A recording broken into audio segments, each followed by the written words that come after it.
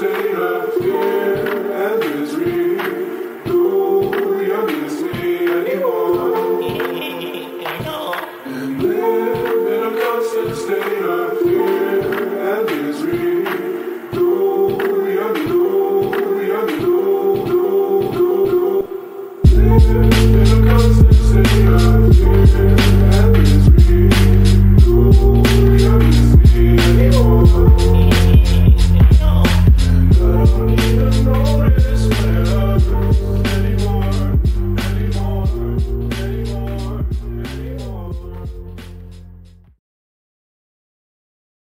What's up, punks? It's Shinobi, and we're bringing you Block Digest episode 225 at block height 635,590 on Saturday, June 20th.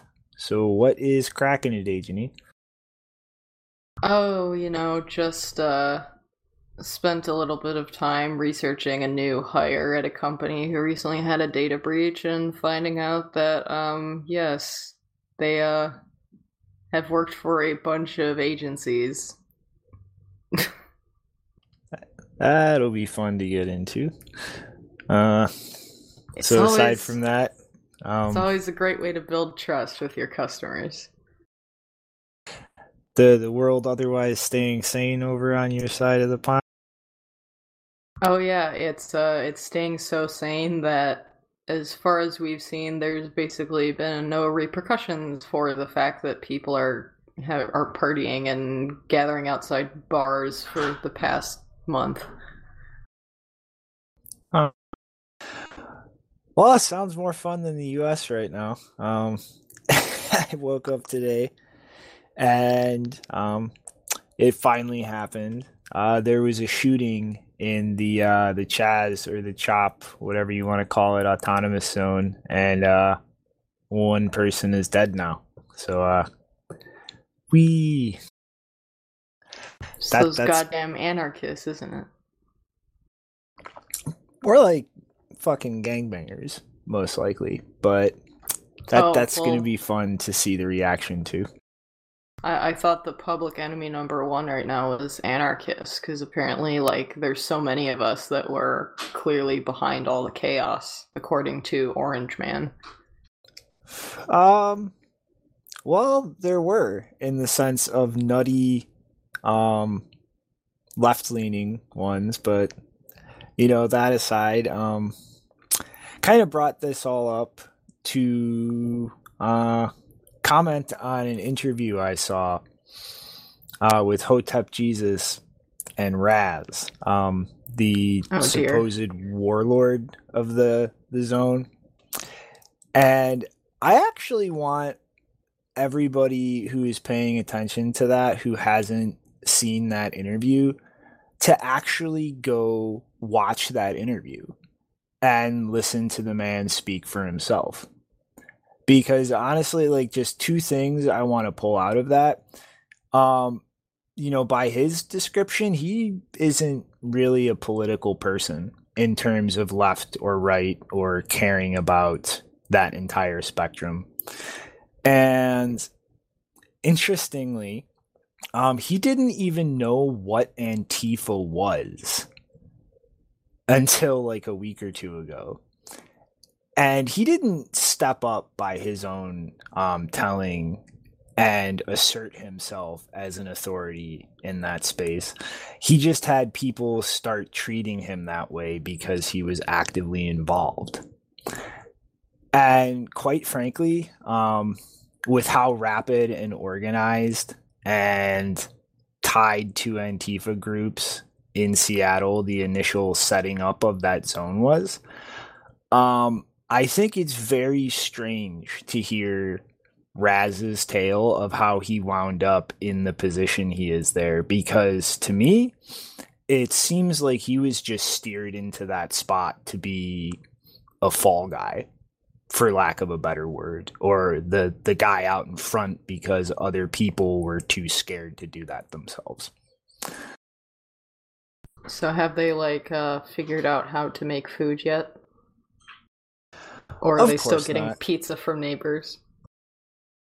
Of course not. They're still getting supply runs and setting up their food stations and shit. But I'm serious though. It's like I really think, regardless of your attitude about that entire situation, I have been pretty vocal about ridiculing it and pointing out the complete lack of forethought or planning. But you know, after watching that, I still see somebody who I consider reckless and not thinking, but I do not see the caricature of him that has been painted in the media the last couple weeks. Well, I don't know what caricature of which you speak because as soon as I read a few sentences about what was going on there and the fact that they don't even have a food source and they claim to be autonomous, I'm like, okay, not interesting anymore. From the point of view of like nothing long lasting or revolutionary is actually going to come of this thing. Yeah, and I agree, but the point is, I think that there are actually people there trying to find a way to do that. They all just kind of fumbled into this as something they had nothing to do with actually setting up. They just came to. But yeah. Bitcoin news time? Yes, let's get to it. Alrighty. So this is another instance of fractal speed of things. Developers, slow the fuck down, okay? It's like it's hard to keep up at this point. Quarantine kickstarted a Bitcoin renaissance. Is the only way I can put this. Recent rapid pace of all kinds of crazy shit being dropped all over the place. But one of these things is a proposal. It's not really a defined protocol or spec. More an open discussion of possible designs and issues to be worked out. But CoinPool is pretty much a generalized, I guess, one level channel factory. So just a multi-party payment channel in my mind. And kind of the basic protocol is just looking at a very simple basic implementation that isn't stacking all kinds of channels on top of the base of it, and just having this one layer multi-party channel where everybody can just shift balances between each other. And really the most concrete aspect of the design proposal is really down to the logistics of being able to exit non-interactively. And the design is looking at assumptions of Schnorr and Taproot. And I can't really see any way that this works without L2 with SIG hash no input, because the trying to do something like this based on penalty transactions would just become an insane fractal mess. But the basic design is just to have the top level Schnorr key with a taproot tree under it that would have all the different potential combinations of people wanting to get out of the coin pool and leave everybody else in that so that they can continue operating. So, like, let's say, you, me, and Rick, Janine, we're all in a coin pool. You would need a path where I could pull my money out and still leave you and Rick inside. You could pull your money out and leave me and Rick inside. And me and Rick, Rick could pull his money out and leave you and me inside. So you need 3 different potential paths in that taproot tree to get your money out without requiring activity.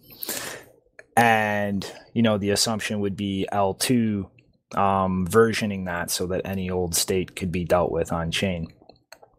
And you can kind of see this puts an upper bounds on the number of participants practically. The proposal from Antoine Riard is looking at 10 people with this very basic design, just because of how big the taproot tree and the number of possibilities would get. But it's a very simple thing without really too much logic. You would be able to, obviously run these publicly where people could try to join at any time, or, a completely private pool that's not advertised anywhere, and want to deal with Sybil attacks, potentially like Chainalysis or surveillance companies trying to join a pool, because without a view into the pool balance off chain, a cooperative interaction with the main chain doesn't really leave any trace. And, assuming Schnorr and Taproot and L2, I mean, this is something that could reasonably be deployed in the next couple of years. And they even talk about potential privacy uses for mixing coins through constructs like this. So, as long as we get those two features, the Schnorr and Taproot BIP, and then SIG hash no input gets worked out so that L2 can be used, we could actually wind up with very basic one-level channel factories in the next couple of years. Woo. Woohoo is right. Going in my newsletter. In fact, it's already in there, if you can find it.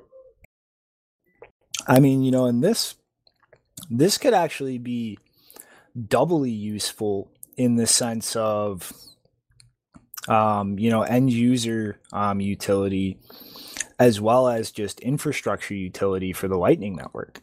Like a bunch of routing nodes that have good uptime and reputation could start bundling into coin pools like this to much more efficiently use their liquidity for routing payments across the network. And then also, this would be very useful in kind of small, tight-knit communities or like high trust environments, just to be able to transact off-chain efficiently and be efficient with your UTXO and your on-chain management. Because, a tight-knit community, you shouldn't really have to worry about disruptive, things taking you to chain.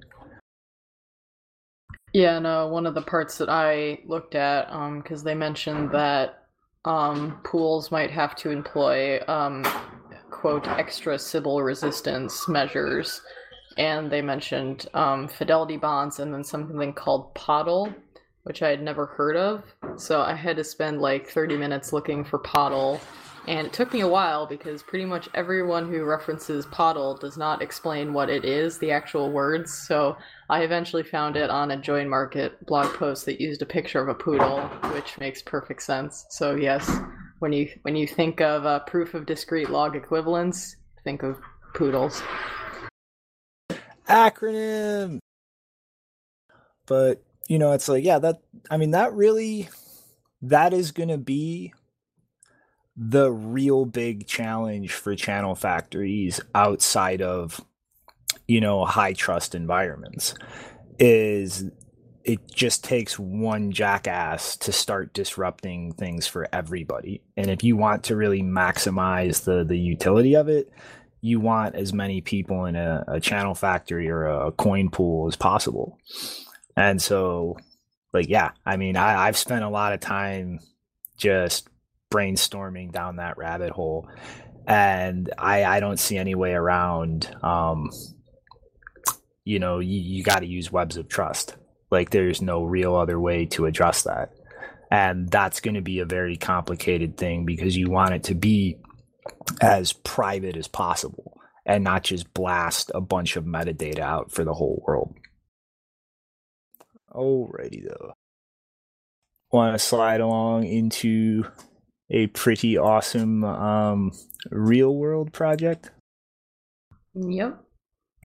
So I hope I'm not butchering his name too badly, but Chimizi Chuta from Nigeria, he's the head of Blockspace Technologies Africa Inc., is releasing a kit for pretty much a completely off the grid, for the most part, Bitcoin and Lightning node that's built around a solar panel, for independent power. And this is seriously the most awesome shit in the world. It's going to be the equivalent of, 500 something dollars, in USD. It's 210,000 naira, the Nigerian currency. But this is not something that he is kind of putting together as a product for just literally everybody to buy for their own personal use. And that's why I'm so fucking excited about this. And when you really look at publicly accessible nodes in the world, there's really almost nothing in Africa. And I mean, as far as publicly known, he is one of the only people in Africa running a Lightning node. And kind of the mentality that he's coming at this from isn't so much every single Bitcoin user for now running their own node. It's, trusted or reliable people in a community being able to run that node, and offer services or extend the utility of that to other people in the community. And, the core point of that is that the operator of those services or that infrastructure needs to be able to fully validate and be a fully sovereign entity on the Bitcoin network, or they wind up in kind of subtle servitude to whoever they depend on for access to those network services. And this is exactly, how I've been thinking for years, bringing Bitcoin to these, really impoverished parts of the world. This is how people should think about that. It's not trying to put the smartphone and get somebody in Africa who makes $1 a day transacting on chain every day. It's, link people into this network, this infrastructure stack in the way that's efficient and works for them most beneficially. And that's a whole spectrum of trade-offs.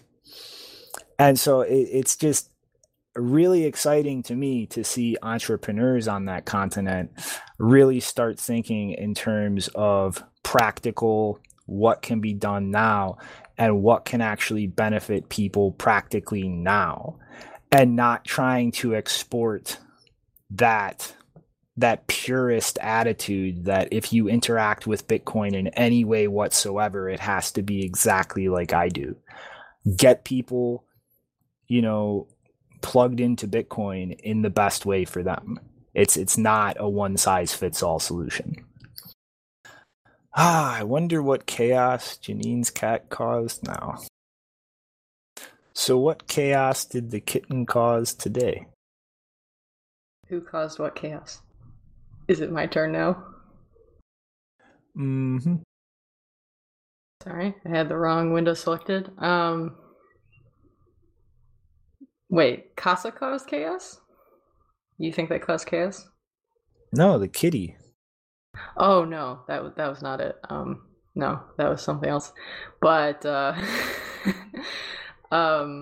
yeah, so Casa on the 15th announced that they have a new mobile wallet. And Michael Haley from their product and client services department, I don't know what the right word, the part of the company, wrote in an announcement that a few weeks ago we announced investment from Mantis VC, which we covered recently, I think even in the last episode, which is the venture arm of the Chainsmokers, to make self-custody the norm for consumers everywhere. This week we're excited to announce the Casa wallet. It's a secure, private, and easy self-custody wallet that's great for first-time Bitcoiners and long-time Bitcoiners.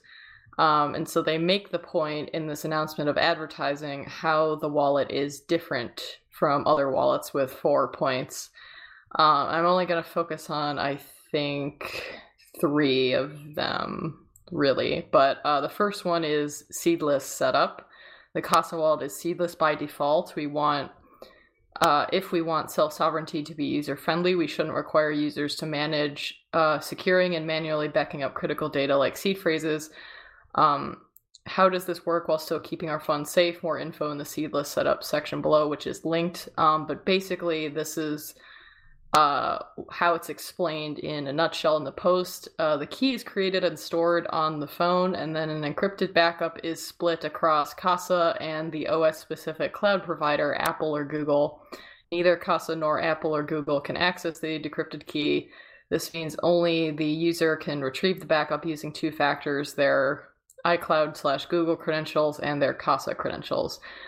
Now, I'm sure that most people listening already know this, but if you don't, this is obviously a very non-standard recovery scheme, which, regardless of whether they explain it fully and explain it well, it's still non-standard and novel.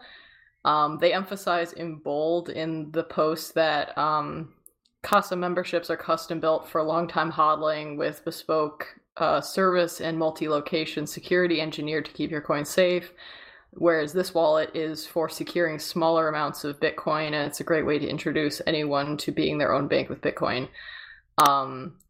So keep that in mind. This is a, pocket change kind of wallet, not like a, wallet where you would store significant amounts of funds. And so going forward with all of my criticisms, I'm keeping that in mind, and I'm less worried about them trying an off-standard backup scheme because hopefully customers take that notice into consideration that this is not meant for large amounts, but it's possible they won't. The second point I think is key health. We've built the Casa wallet so that new Bitcoiners learn key management best practices from day one. Again, I'm a little bit on that because this is a novel scheme that is not actually part of best practices. So I'm a little hesitant to give them points for that one because at the moment the best practices involve making paper backups of your seed and they're not doing that. So I'm a little not okay with that claim. But the key health part, it's actually a bit more than just making the backup. They have this whole thing, this whole UX approach, where they basically do checkups. And I'm not sure, because I haven't seen it myself, I'm not sure how useful they actually are in practice because the app is closed source. So how do you know that these checks are performing properly? What do you do if they're not working properly?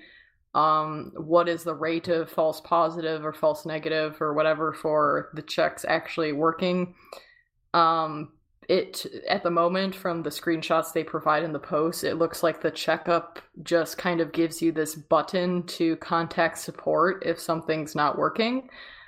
And they call this it's like health check stages. And one of them says the seed is stored safely, which was a bit confusing to read considering they were emphasizing the seedless backup, because if you're doing seedless backups, then why are you telling the user that the seed is safe?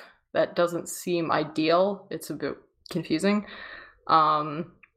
Their fourth point is Casa security, that, this thing is powered by Casa's multi-signature memberships over 2 years. Okay, no comments really on that.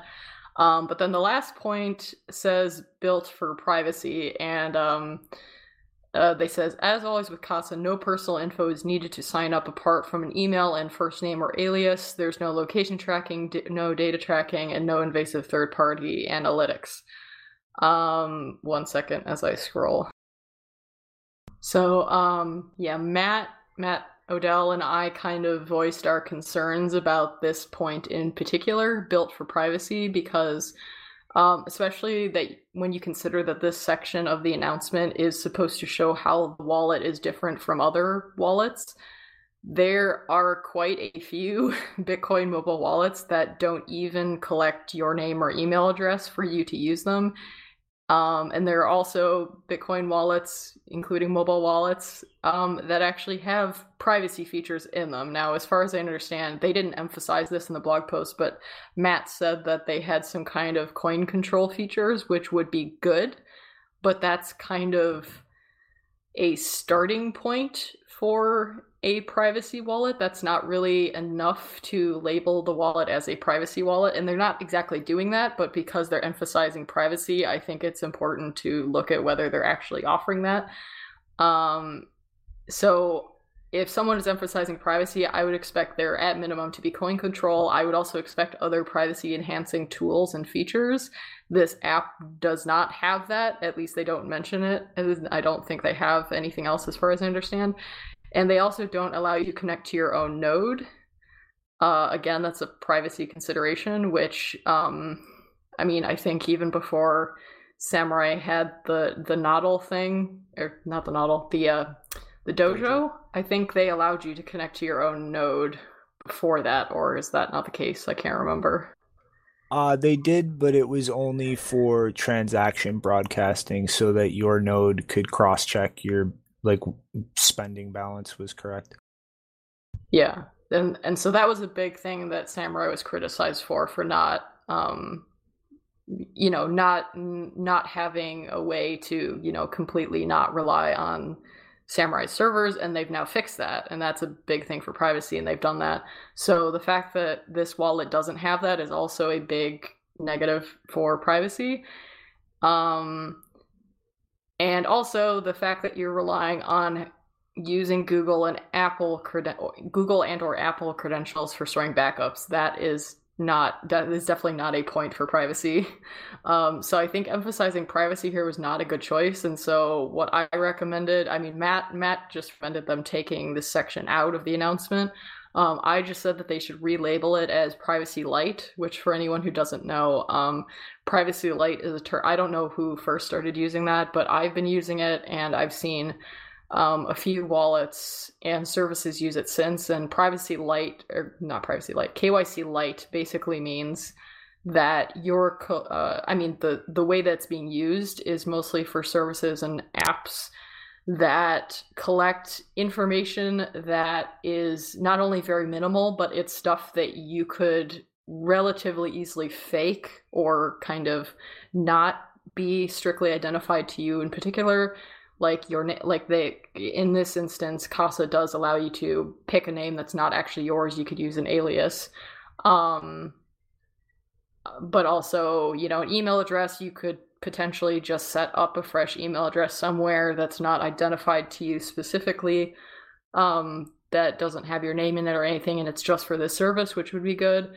Phone numbers, a bit harder, but you could get a burner phone just for, the purpose of Bitcoin stuff, and have, Tor, if you actually use it for the wallet itself on the device, then you could have Tor or VPN by default. There's a bunch of things you could do that you could plausibly still protect your identity and your privacy, even if it's collecting identifying information that some people will give that does identify them.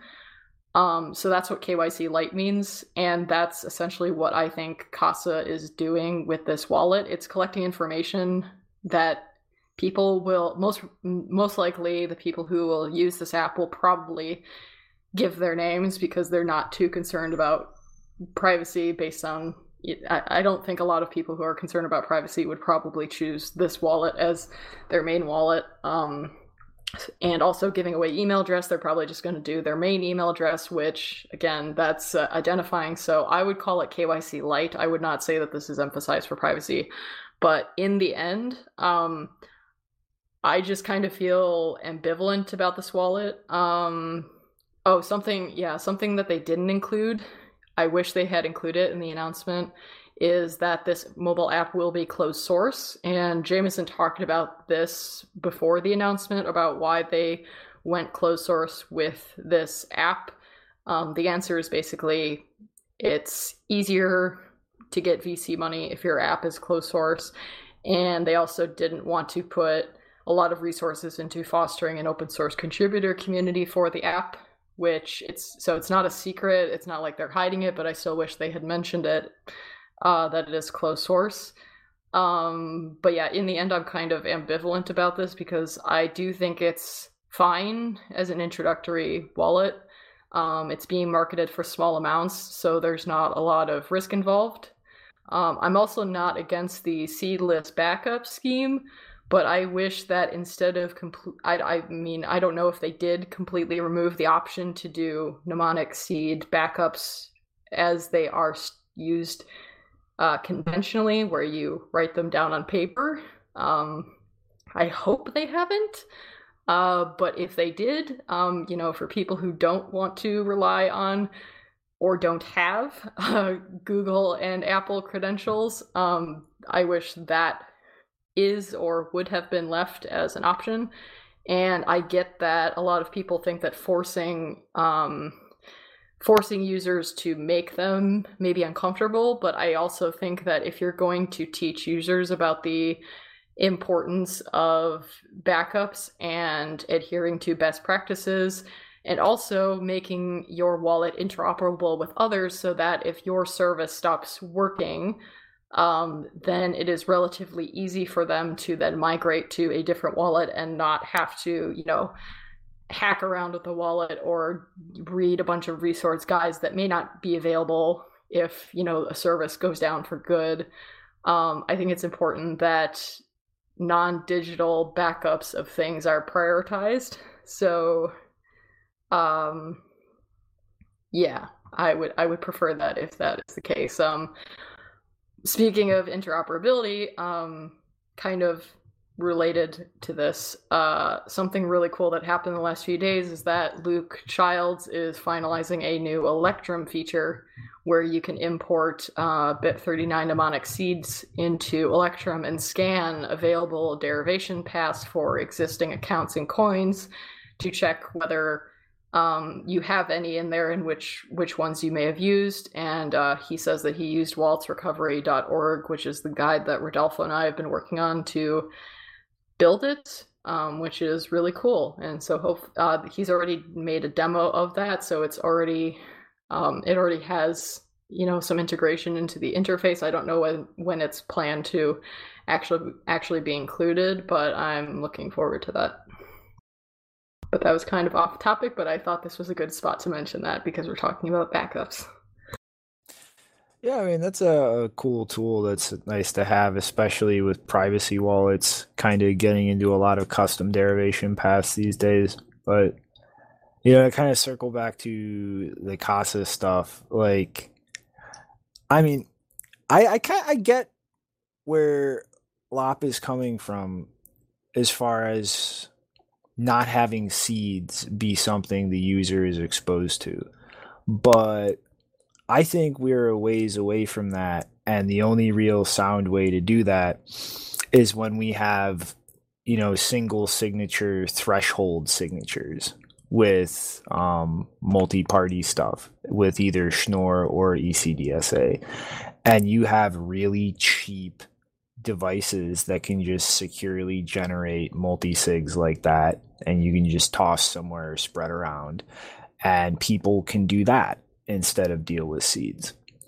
And I'd honestly never thought about it before in this way, because Lightning wallets are starting to do this too, where they shove channel backups into cloud services, and it's really the simplest option available right now. But given how things are going these days, what happens when you get deplatformed from Google and completely shut out of your account? And that's where all your backups are. Like if in the case of a Lightning channel, like you better hope the other side is honest and you can recover from a static backup. From the point of view of like a Casa wallet like that, like people could potentially lose access to all of their coins if they lose the local key then.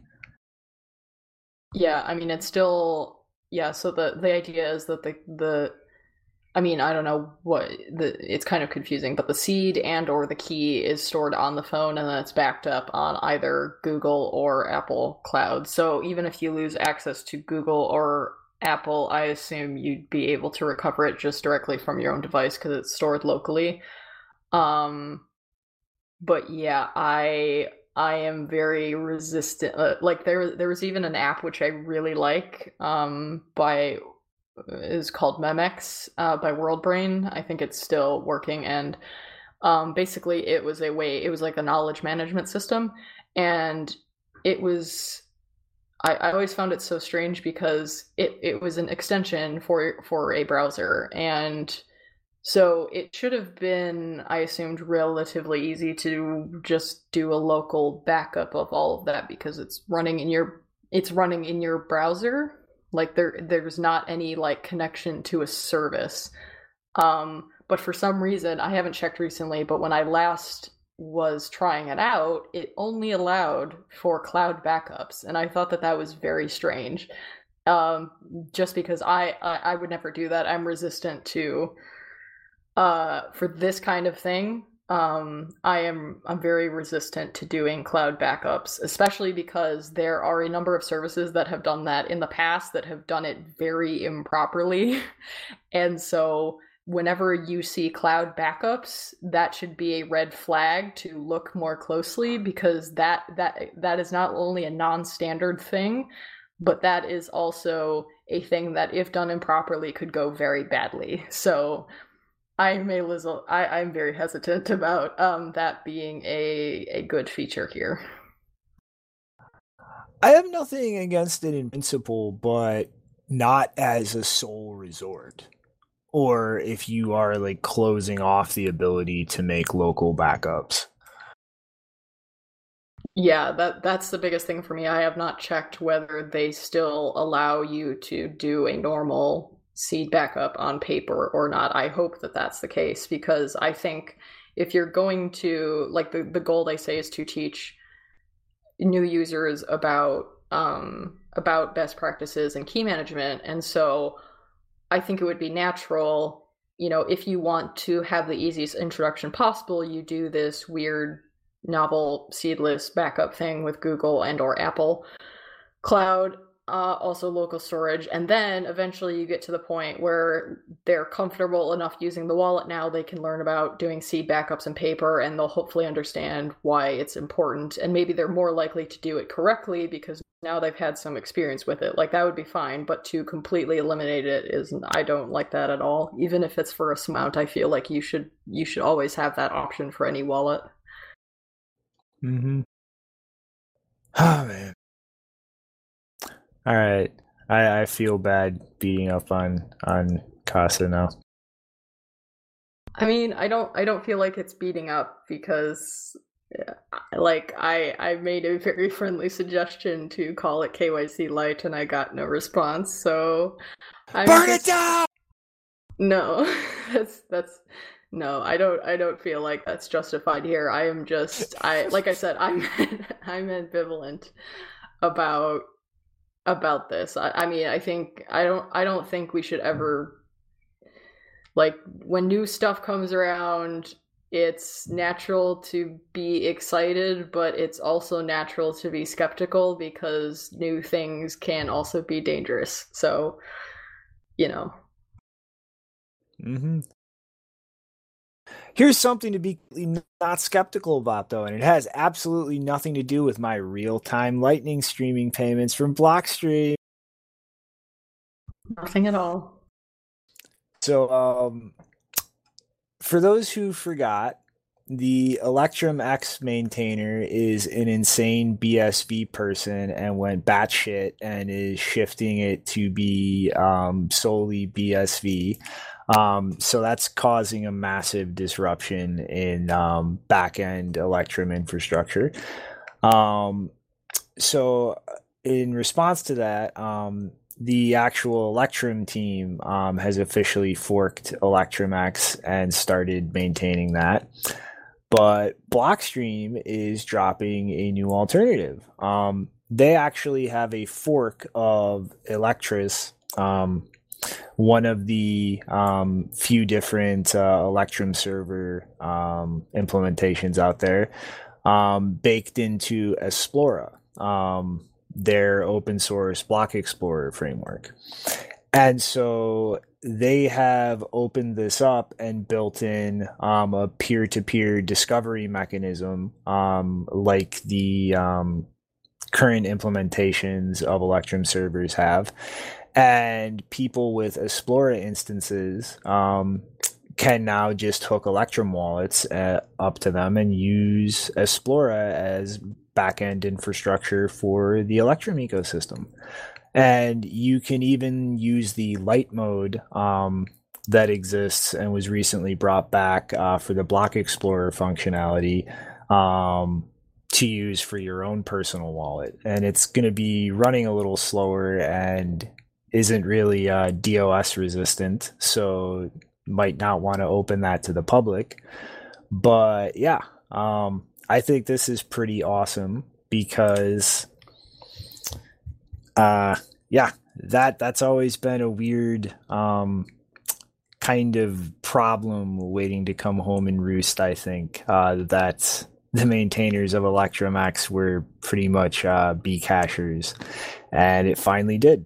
And so it's really, there's a lot of different options out there now for an Electrum backend. Like there's the official Electrum X fork from the Electrum team now, EPS, Bitcoin Wallet Tracker, the original Electrum instance, now Esplora. I think that's the protocol that the wallet uses to talk to the backend, I think, is getting kind of cemented as a standard of sorts across the space. And anybody who listens to me knows that I like standards, and I think there should be more of them so that things work properly together. So I would consider a company like this tossing this functionality out to the public for a project they're already maintaining a pretty awesome sign that we're getting more standards. Mm-hmm.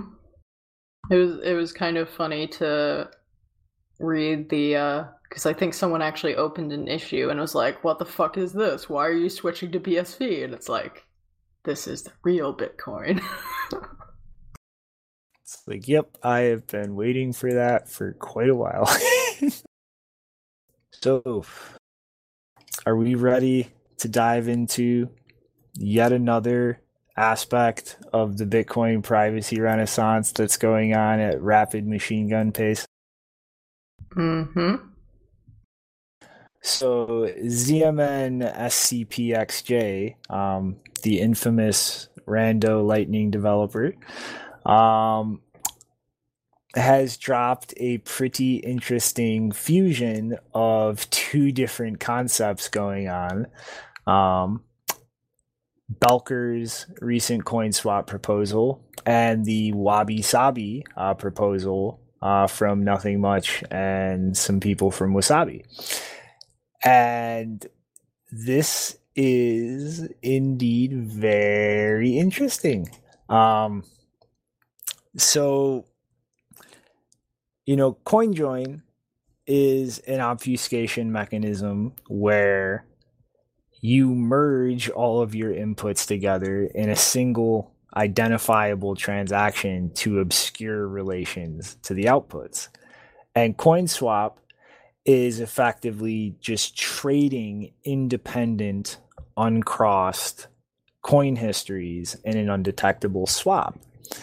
Well, what ZMN is pretty much talking about here is a hop of multiple coin swaps in the kind of way that Belker's proposal is talking about routing and breaking amounts in independent transactions, and effectively fusing that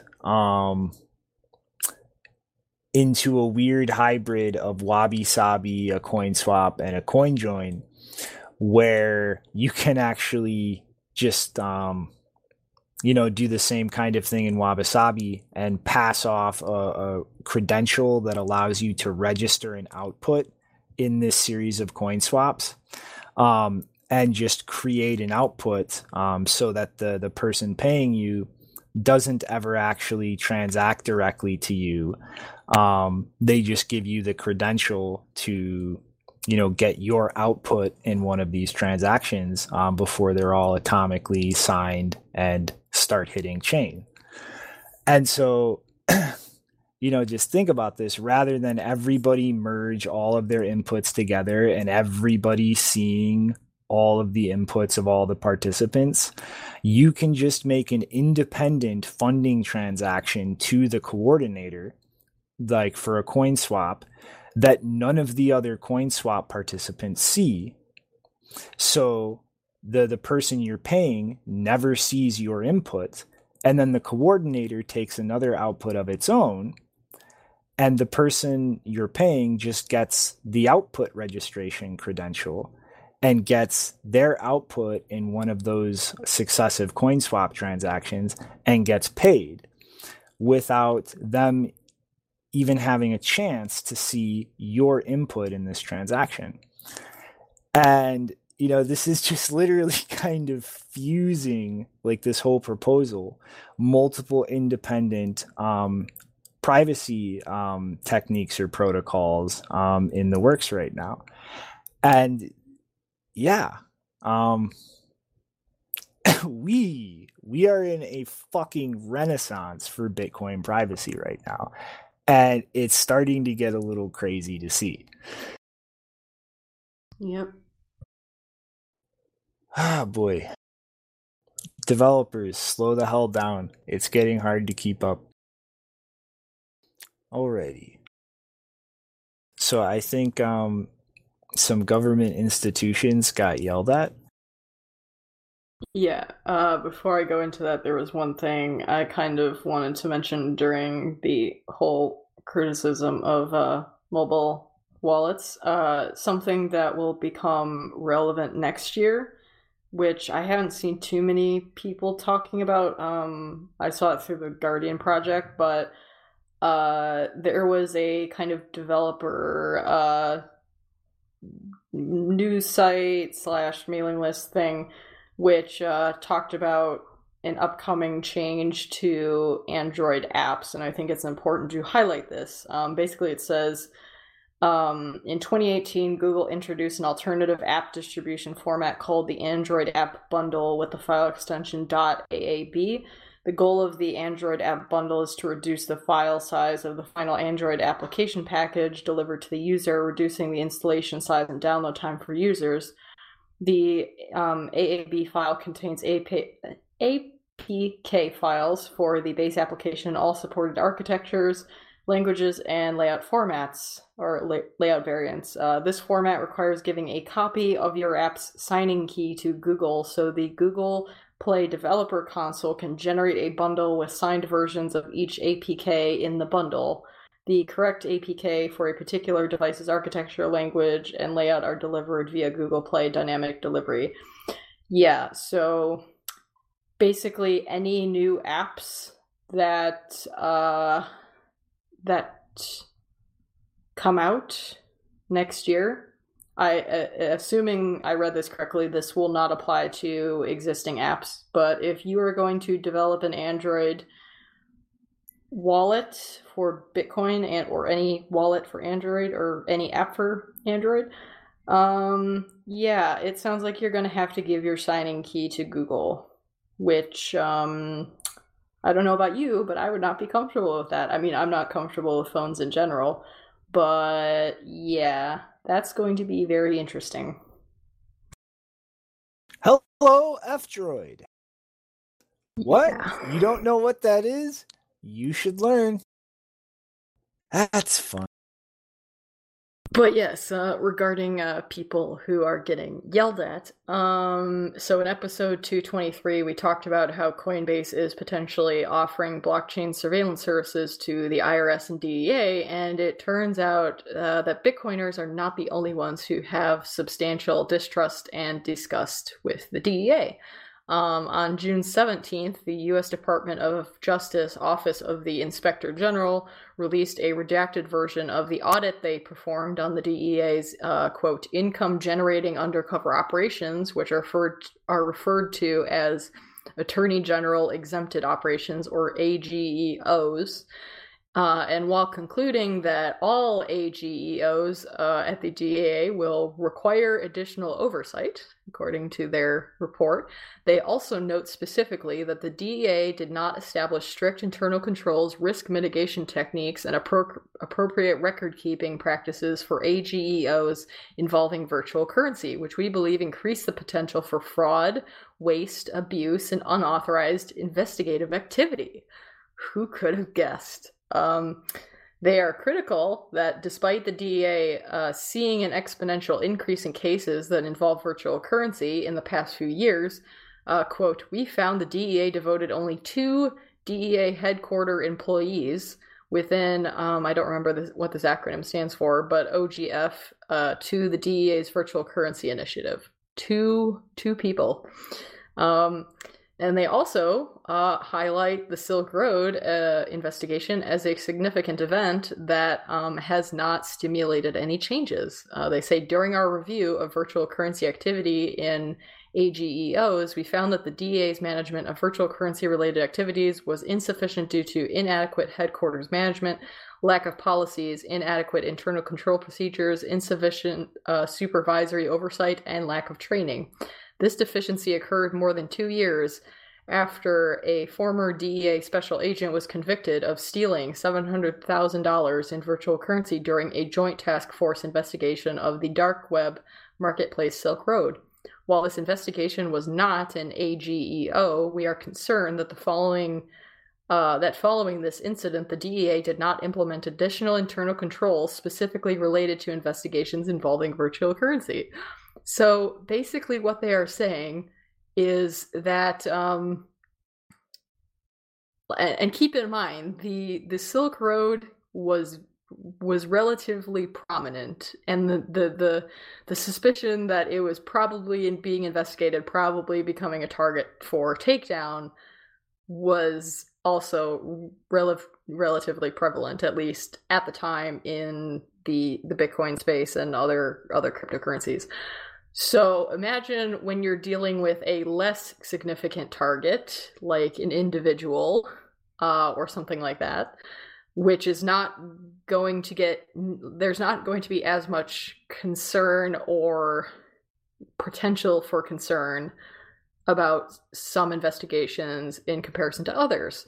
So the fact that they have, according to the Justice Department, they have done nothing to mitigate the possibility of something like Silk Road happening again should scare the shit out of people, because one of the things they also mention is that they were not satisfied with how the DEA was handling, basically, I don't remember how they phrased it, but like they are investigating someone, and then at some point they may determine that maybe this person is not the right target, or that the investigation is no longer worthwhile because they couldn't find a criminal activity, and they didn't exactly have a way of, like, a very clear and, they didn't have a very clear way of basically de-escalating that to, like, making clear that this person was no longer investigation and having a very obvious cutoff point for, like, if these conditions are not satisfied, we should stop. That should scare people, because that means that Coinbase is going to be providing blockchain surveillance tools, and in addition to all of the other powers the DEA has gotten recently to literally investigate outside of the realm of drug-related offenses, which is literally their entire, like, they're called the Drug Enforcement Administration. They focus on drugs. They've been given the power to go beyond that. This should scare the shit out of people because they don't know what they're doing, and especially when you have companies like Chainalysis who are very, very, very much talking themselves up about their ability to, they claim they don't identify people, but they're talking themselves up about their ability to do that, or to help others do that, even if they don't intend that with their software. You are going to have people being mistargeted, at the very least. And it's going to be by an agency that the DOJ has said has a potential for fraud, waste, abuse, and unauthorized investigative activity. Like, that should scare people. I think I'm going to start timestamping like the op return outputs in all my Bitcoin transactions that say things like Flocka Empire Seed Round 1. And I'll put that in my transaction buying coffee. Well, if you do that, then who knows? It might end up on the desk of the one of two guys who is responsible for the virtual currency initiative at the DEA. That was also one of the things that they said directly, because I mentioned that they were criticized for not having the proper training. They specifically said that, I don't know if they were, because there's redacted parts, things blacked out, so I'm not sure if they were specifically referring to the two guys that are supposedly running this virtual currency initiative, but they were saying that people who are involved in those investigations were having to ask their peers for help about how to deal with material. I don't know if that means keys. I don't know if that means like the output of blockchain surveillance software that they were using, but they had so little training that they were having to ask their peers how stuff worked. Which I mean, in one way that's great. That's, in a way, that could be great news, because it means that they just don't know what the hell they're doing. On the other hand, they're still making decisions about enforcing law. And it's not like there has never been a case where someone has been unjustly imprisoned or targeted to later have it later found out to be that they were completely innocent. So that is also, it's funny, but it's also scary, because they have the power to do things without evidence. Epic. That's it. Just epic. Regulatory compliance, people. Oh boy. Well, what else is going on that's very shadily tied to very shady people? Yeah, so speaking of government agencies and the people who work for them, BlockFi recently announced that they have hired a new chief security officer, CSO, named Adam Healy. Now, the biggest question I have before I go any further, they say new chief security officer. I have still to this day not been able to find out who their previous, if there was a previous security officer was. I just have this very sinking feeling that this may be their first security officer. I will let that sit there. But anyway, they say that they have hired a new chief security officer in an effort toward strengthening our commitment to security. And for anyone who hasn't heard, last month BlockFi disclosed to customers, poorly, that their personal information had been breached, supposedly as the result of a SIM swap attack on an employee's phone. This unauthorized third party then used the employee credentials to access a portion of BlockFi's encrypted back office system, according to them, and the personally identifiable information, which BlockFi says they typically use for retail marketing purposes, included names, email addresses, birth dates, postal addresses, and account activity history. They have still, to this day, not published any notice about this on their website. And in fact, the first mention of it, besides the incident report that you can't find unless you looked at it, like it's publicly available on their website, but it's unlisted. It's not linked anywhere when you go to their website. So the only way you could find it is by reading news articles that talk about it, or getting it from someone it was emailed to. But yeah, so Healy, in the announcement, or actually no, in a second blog post that he's recently written, he mentions it as the recent SIM swap attack when he's talking about his plans for a security program at BlockFi. And I just found that really interesting. He calls it the recent SIM swap attack and then the security incident. No other description. So anyone who is first hearing about this will be like, what are you talking about, SIM swap incident? I just feel like, I mean, even CoinSquare, as I think that was talked about in at least one recent episode, but CoinSquare at least eventually published something about the hack and or data breach to their actual website where people could find it. BlockFi has not done so. This is the first time that they're even mentioning it. But anyway, as Chief Security Officer, Healy will be responsible for leading and strengthening BlockFi's security-first approach across the organization, which includes protecting client data, digital assets, and other proprietary information. His work will span cybersecurity and physical security. And in describing their new hire, BlockFi notes that Healy's prior employers include the U.S. intelligence community, Department of Defense, Microsoft, and Palantir Technologies. For anyone who doesn't know, Palantir was founded in 2003, and they build data analytics products for corporate surveillance, counterterrorism, immigration enforcement, and predictive policing programs. An early investor in Palantir was the CIA's In-Q-Tel Venture Capital Fund, the same one which provided strategic investment to the precursor Google Maps and Earth, which is something I mentioned before in a blog post. But if you want two very succinct descriptions that will tell you a lot about Palantir, in a Wired article about them, it says, when enough jurisdictions join Palantir's interconnected web of police departments, government agencies, and databases, the resulting data trove resembles a pay-to-access social network, a Facebook of crime that's both invisible and largely unaccountable to the citizens whose behavior it tracks. And then in a Forbes article, there was a book called The Finish, written by Mark Bowden. And it says, in the book, The Finish, detailing the killing of Osama bin Laden, author Mark Bowden writes that Palantir software actually deserves the popular designation killer app. Awkward.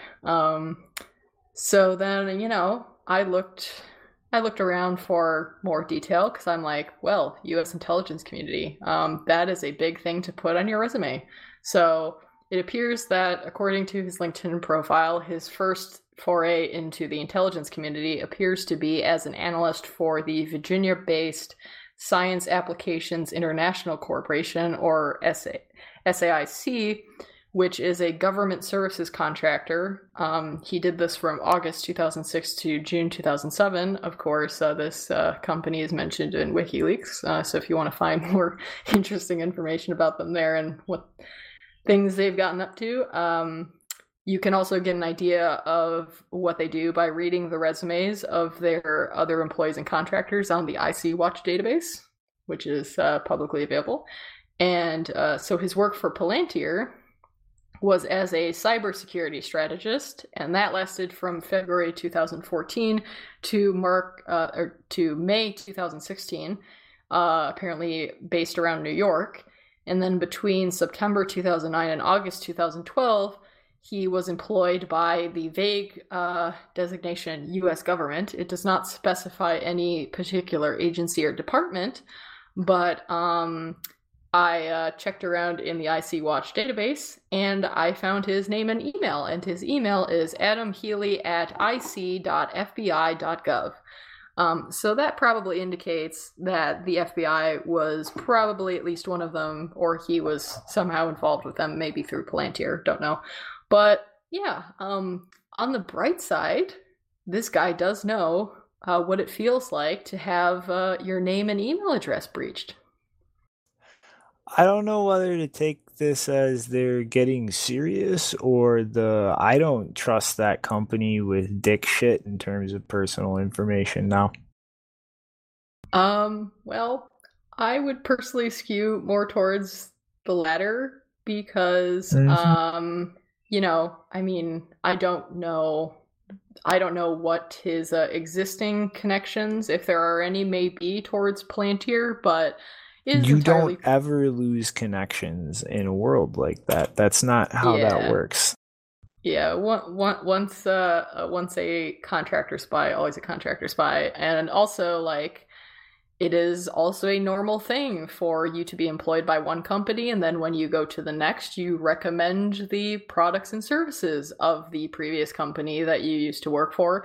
And if you want to have if you want to have an insight into what that experience may be like, one of I don't I'll make sure to link it in the description. I don't think it's linked right now, but there was an article, I think Bloomberg, which was mostly focusing on one particular notorious person from Palantir who was running the services with J.P. Morgan when Palantir. I don't know if they still use them, but when they were prominently using them, let's just say they do some very interesting shit. Including literally just sucking up every possible piece of data they possibly can on your like whoever's an employee at your company.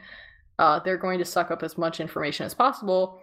They may, if you, for instance, come into work late, put you on a at-risk list for potentially being a whistleblower, at which point they will monitor you even more. And they may even get to the point of stalking you physically. That is the physical security aspect of the service that Palantir would offer.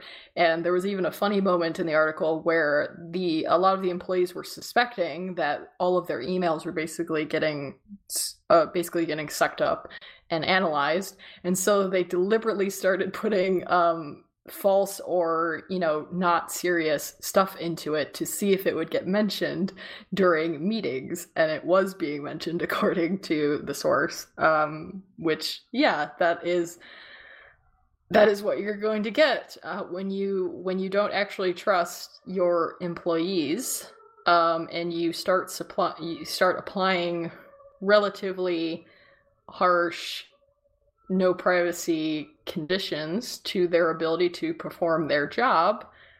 They are going to resist that. Mm-hmm. So I can't say that whoever works at BlockFi now, you might be up for a fun time. Not to mention that there's jobs out there whose whole job is to go get a second job and then do your first job at that second job. Mm-hmm. Anyway, though, you want to slide along into this BitMEX research? Mm-hmm. So this is a pretty thorough research piece on the current state of the entire mining ecosystem. And I'm going to take a second to toot my own horn and say this is reinforcing pretty much all the things I've been screaming for years. So first up, the miner efficiency in terms of joules per terahash is still continuing the inverse step down, I guess, of the log of Bitcoin's price. But at the current state of things, pretty much MicroBT, the producer of the WhatsMiner, and Bitmain are neck and neck on the bleeding edge of efficiency, and everybody else is a giant leap behind in a Silicon, eBang, Cannon. And, for the most part, everybody's financials are in a real shit show situation. Particularly companies like Canon and eBang, with very inefficient hardware compared to what MicroBT and Bitmain are producing, have not only had losses just through revenue and profit margins, but massive write-downs on inefficient hardware that's just not worth as much on the market. So they're really getting slammed. And, another major shift is really Bitmain is still, like I said, their latest generation of mining equipment is pretty much on par or slightly ahead of MicroBT's. But they've lost a massive amount of market share over the last 3 years. they used to represent somewhere around 75% of the mining hardware out there. And right now they're only really around like maybe 40%. And micro BT in the last fucking 3 years has relatively exploded from somewhere like 5 to 10% of the market to around 35 percent of the mining market out there. So they're really neck and neck. And given MicroBT's progress in terms of electrical efficiency, it was actually founded, for anybody who doesn't remember, by the lead engineer who designed the Antminer S9 at Bitmain. They're probably going to leap ahead in their next generation of Bitmain's efficiency. And, you know, this is really just a consolidating market at this point. And a lot of the demand in terms of this equipment is doing two major things. One, shifting slowly and steadily out of China in terms of people actually operating mining farms, and consolidating in terms of these companies are all, for the most part, reporting dealing with less and less customers who are ordering much larger groupings of miners to set up. And so we're kind of seeing that point where the market is naturally itself consolidating up. And given the very tight financial situations for a lot of these companies, you know, we're hopefully shifting into an upward moving market, but that's inevitably going to hit a top and come down again. And I think these companies at this point, they know what that means. They know the shifting market dynamics. So I think it literally is a matter of time before these companies just start closing themselves off to retail consumers and just starting to vertically consolidate with mining farm operators. And it's really just inevitable. I mean, who can argue it at this point? Oh, and another quick update on a mining company that was not covered in the BitMEX research, actually. Tal, which was previously known as Squire Ltd., Calvin Ayres mining company and ASIC manufacturer, just released their figures for Q1 of 2020. Their operating losses are almost $1 million. And given the nature of their declarations of assets vaguely as digital assets, there's really no way of telling whether they're mining BTC or BSV. And if all of the, I think, how much, hold on one second, all of the $3 million of digital assets on their books, if it is BSV, is just a matter of time before it compounds into way more losses on the books than they currently have. So yeah, at this point, I'm really starting to think that Calvin is too stupid to, you know, mine BTC as a rational economic player with most of his equipment. So I think it's going to be really hilarious to see the BSV version of the mining company get wrecked like Bitmain was for Bcash. Alrighty, Janine, want to take us into the flip-flopping CCP front company? Yeah, so one of the not so related to Bitcoin stories that we've been covering over the last few weeks is what is going on with Zoom and why you shouldn't trust it. We previously talked about this in episode 214, 219, 222, and 224, which was the last episode, and we've got another update. because 3 days ago, Zoom announced the following. Since releasing the draft design of Zoom's end-to-end encryption, E2EE, on May 22nd, we have engaged with civil liberties organizations, our CISO Council, child safety advocates. I thought they were just in general safety advocates. Anyway, encryption experts, and government representatives, our own users, and others to gather feedback on this feature. We have also explored new technologies to enable us to offer end-to-end encryption to all tiers of users. You will be amazed by this new technology.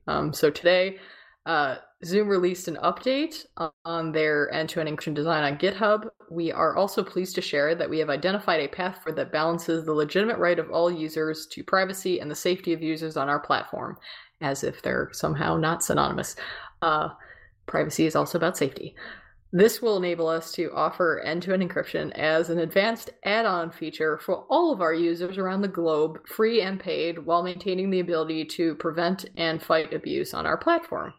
And they say that they will accomplish this by having free or unregistered user. Well, actually, I don't remember if they clarified whether it was also unregistered, but free, at least, users will be able to verify themselves via a phone number where they send you a text message. And they say end-to-end encryption will be an optional feature as it limits some meeting functionalities, such as the ability to include traditional phone lines or other specific hardware conference room systems.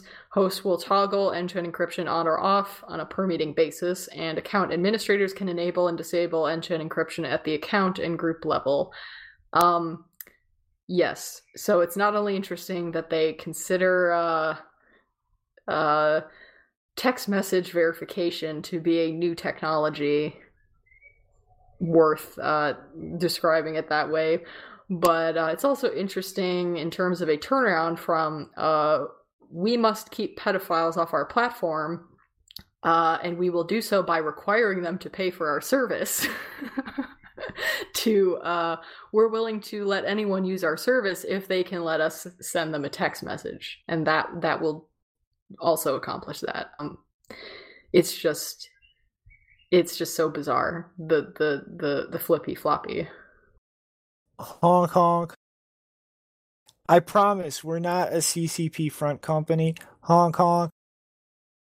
Also, they didn't say this, but I'm pretty sure that the thing about having you verify with a text message and phone number, that is probably not going to be abused in order to block participants from certain countries that are trying to clamp down on free speech of their citizens.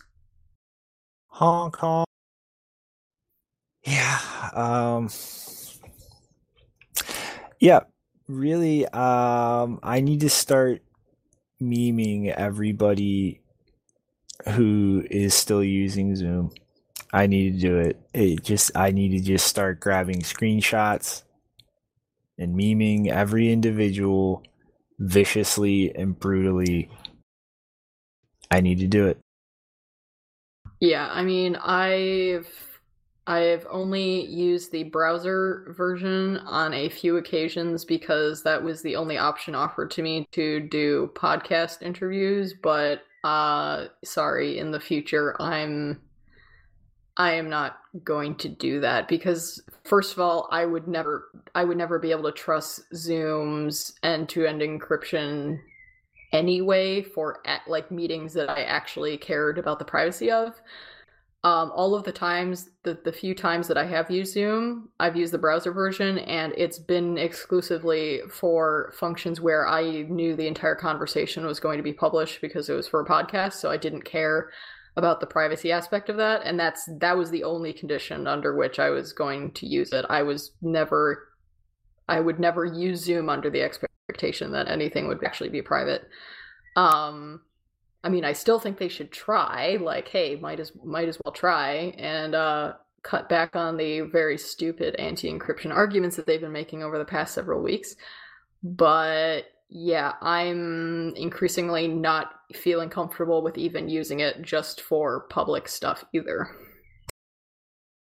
This is what an information war looks like, boys and girls. Use Stop. Jitsi. Just stop surrendering. Alrighty, so yeah, what's going on with the Open Technology Fund? So I have not dug too deep into this, but a lot of people are talking about, especially open source developers, and a lot of also privacy projects as well. But for anyone who doesn't know, the Open Technology Fund, or OTF, is I'm basically just going to read the description from Wikipedia because it's succinct, and as far as I know, every single aspect of it is true, which is not always the case with Wikipedia, but in this case it works.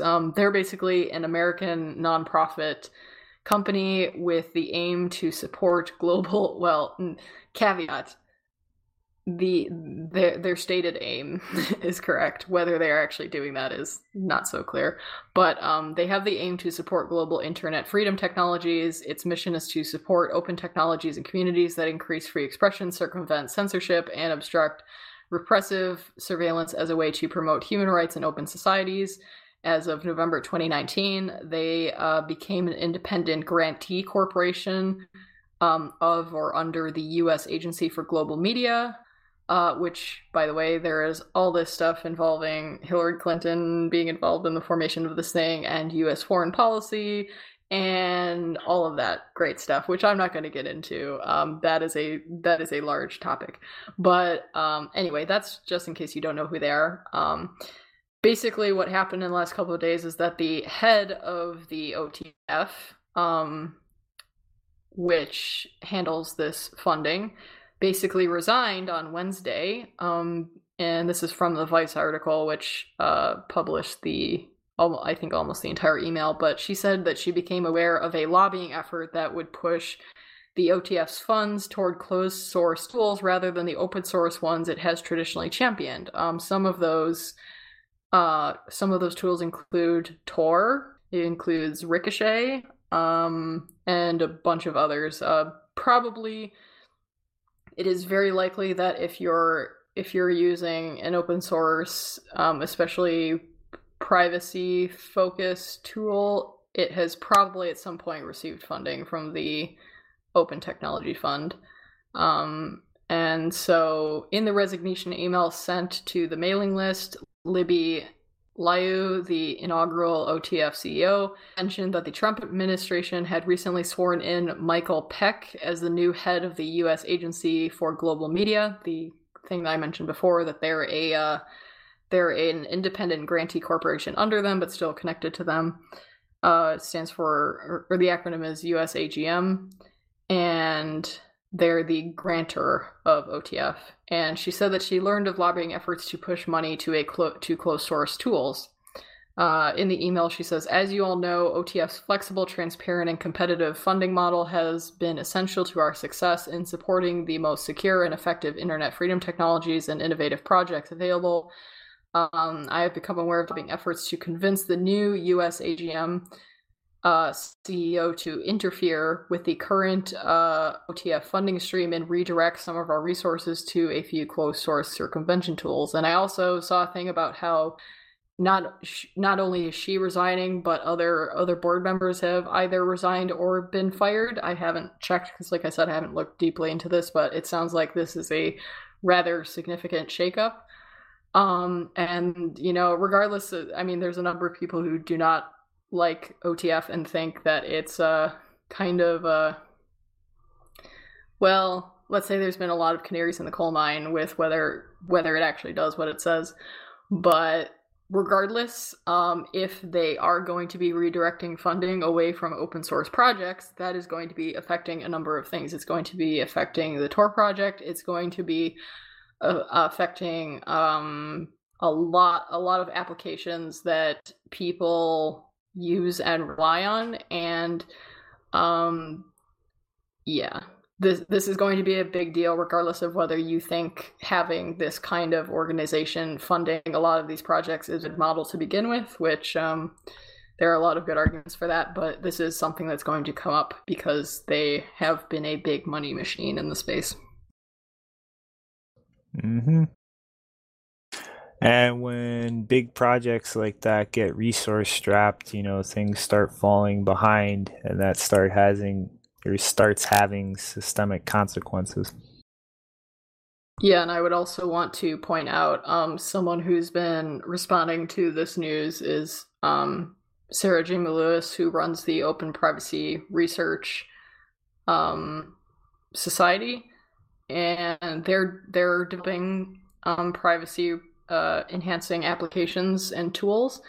And actually, she OpenPriv is one of the few organizations that either hasn't. I don't think they've actually ever accepted. I don't know if they've ever accepted money from OTF, but they certainly don't rely on them as a main funder. She talked about why independent fund. She's tweeted recently about why independent funding is so important for these kinds of tools, because to have the rug pulled out from under you like this is going to be a big deal. And she talks about why independent funding is also not, that there are caveats and cons to that, that can make funding be rather unreliable and inconsistent. You have to be chasing. It's like, because consumers are not in the mindset yet to be paying for the services they use. And some of them, even if they are in the mind to do that, it's hard for them to pay for them because our payments especially with fiat, suck, especially on a recurring basis, also for cryptocurrencies. But as far as I know, OpenPriv is still doing independent funding only. Mm-hmm. It's definitely going to shake things up. Speaking of shakeups, though, so this was actually a really silly thing involving people just running away with themselves. So there was a whole shenanigans on the 15th about a massive DDoS attack on all kinds of infrastructure in the US. All the mobile carriers, the ISPs, Facebook, Twitter, Instagram.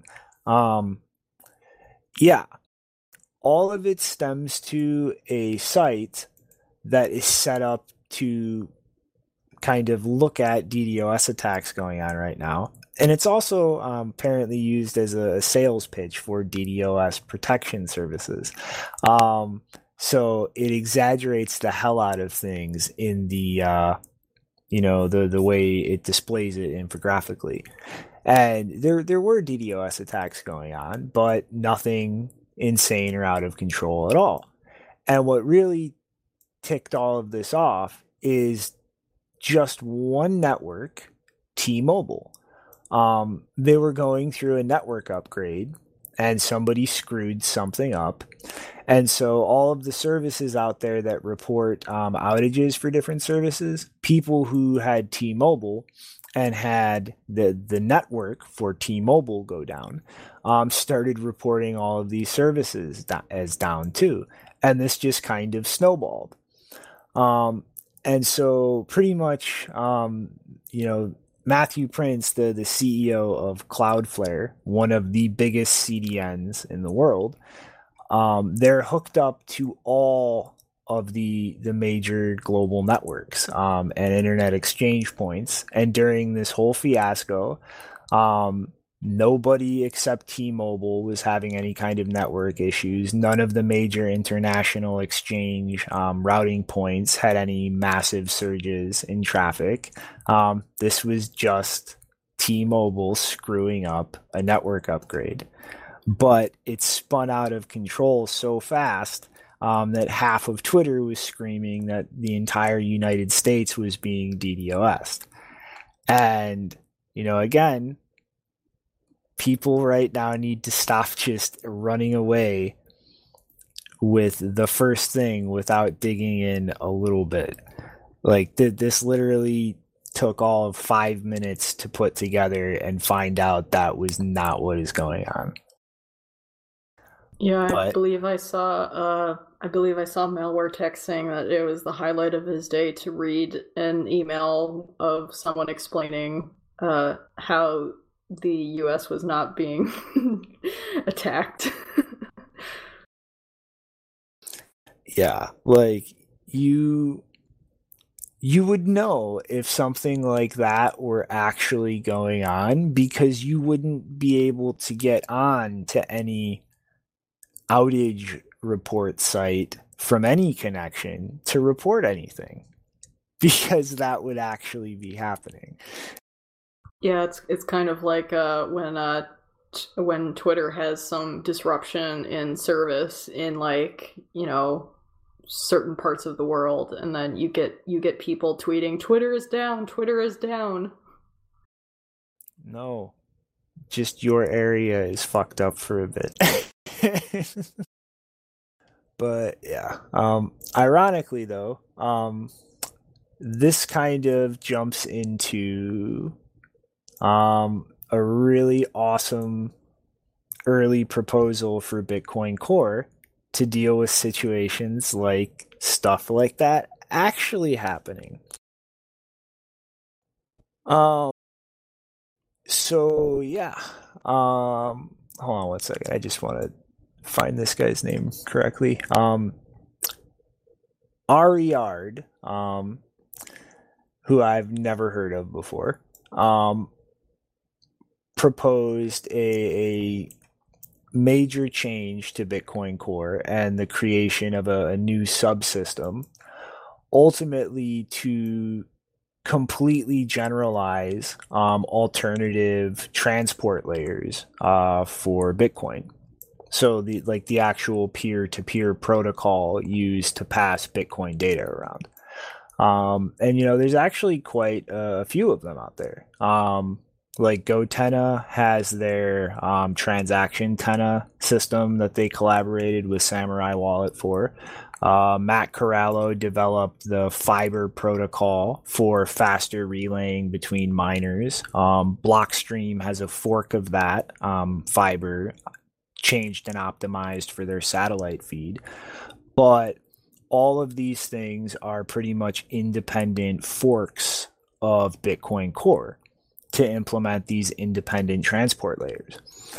And so what Ariad is proposing is creating an optional subsystem called AltNet that you would actually have to flag on when building to kind of generalize outside of the baked in base peer-to-peer protocol that exists right now, a general subsystem that could just call to completely different transport layers for things like blocks or transaction propagation. And he actually has a very basic proof of concept implementation using the Lightning Network transport protocol to pass blocks or block headers around. But, a generalized thing like this could also look at Matt Corallo's recent proposal to feed block headers directly over DNS, or the LoRa meshnet that projects are working on in Venezuela. Local Wi-Fi, Bluetooth, ham radio, different transport layers over Tor or I2P, other meshnet protocols. And just have like a generalized service and system that could plug into libraries for any of those, and have a way to kind of communicate the limitations of each one. Like maybe this mesh network can't actually handle passing blocks because the bandwidth is too low, just transactions. Maybe this connection, a satellite link from Blockstream is only one way. You can only receive things. And just, a general protocol in this new subsystem to handle the different limitations or uses for all these different transport layers so that they could work directly with Bitcoin Core itself. rather than each of these new transport layers pretty much having new maintenance burden as a fork, changing the trust dynamics and assumptions. Like to use the satellite feed, that software is developed by Blockstream. To use fiber, Corello maintains that. Every time you tweak these transport layers, you're trusting a new project now as far as the code base. And this is just a very early proposal. And in the pull request, like there doesn't seem to be any outright hostility to the idea, but this would be a massive amount of work to actually get done, with the trade-off of it being a lot easier to maintain in the long term. And this is something I would really like to see. Like this would be awesome if to use the satellite feed from Blockstream, you don't have to run a whole different core instance or fork. But like to be able to just dynamically plug that in with a mesh network node you have, or cross-check headers only through some other way, and to all have that still be wrapped in the core developer group as far as eyes on it and the amount of cross-checking going on, rather than just a side project off on its own. So I'm going to be paying close attention to this, and anybody else interested, I think you should too. Like this could wind up being a whole new, architectural piece of core in the long term. And I think that would be an insanely useful thing. Alrighty. So I guess final thoughts for the day, unless you got something to rant about transport layers. Nope. Do you want to go first with final thought, or? Well, I'm going to tack a silly one on at the end, but I do kind of want to just say, I hope everybody has seen, since the last episode, the resolution of Peter Todd's lawsuit with Lovecraft. But I just want to say I am insanely disappointed and just think it is outright manipulative as hell to engage in a settlement, withdraw direct accusations, and then immediately just go back to slandering somebody. Like literally the day that she issues the retraction of past direct accusations as part of the settlement of the lawsuit. Like it is so unethical and manipulative. And it's just, I really hope that people out there see that, because like this is fucked up. Like just slinging accusations like that, especially baselessly, in my opinion, that destroys people's lives, and that's just fucked up.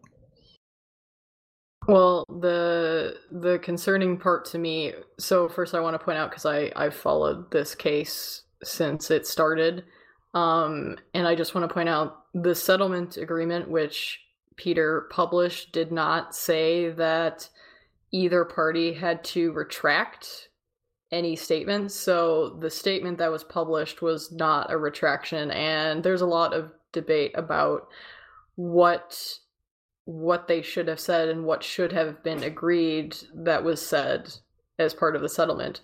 But I just want to point out there was a bit of confusion. There wasn't actually any retraction, and that wasn't asked for as part of the settlement. But I do think that if two parties in a case come to a settlement agreement, I think it does not reflect well if one of the parties, in less than 24 hours after that settlement is published and people are aware of the settlement, it's not acceptable under any situation, but it's especially not acceptable when you've come to a settlement agreement and within less than 24 hours you make death threats against the other party because you are not satisfied with how it went.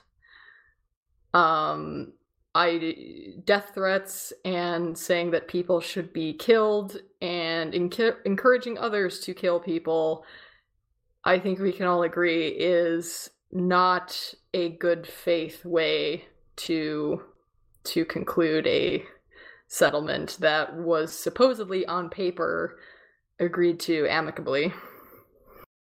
Mm-hmm.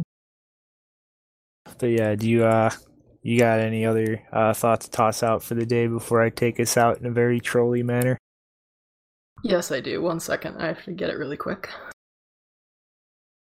Yeah, so I was originally, when I was trying to think of a final thought, I was going to mention it's not exactly The Onion, but it's like Babylon News or something. It's something similar to The Onion. Babylon. Yeah. And so one of the images they posted recently was a ghostly image of George Orwell floating above the U.S. Capitol saying, "I told you so."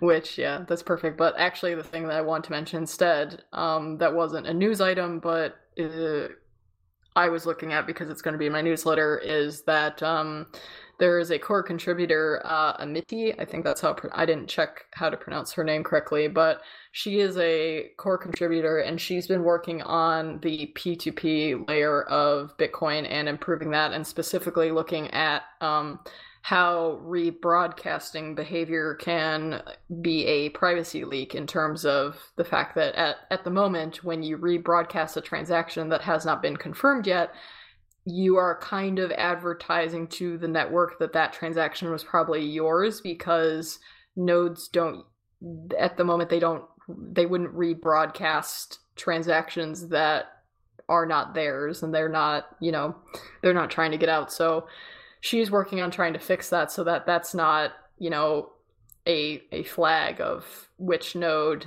is the originator of which transaction.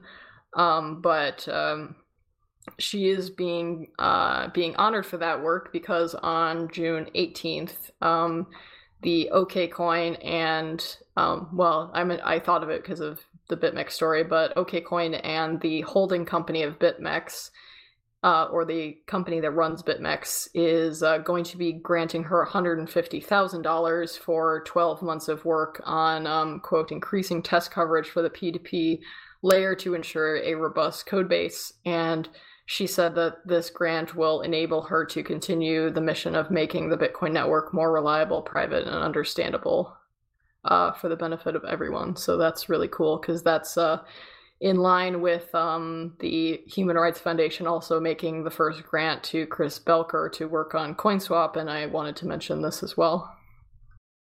Mm-hmm. Yeah, I actually saw that. That was pretty awesome.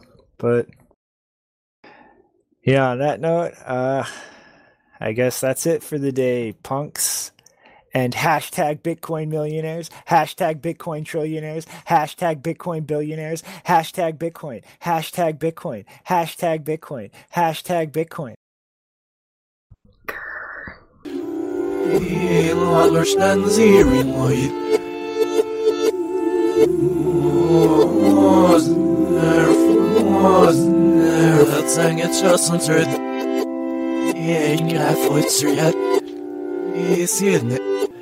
Yes, it is so good.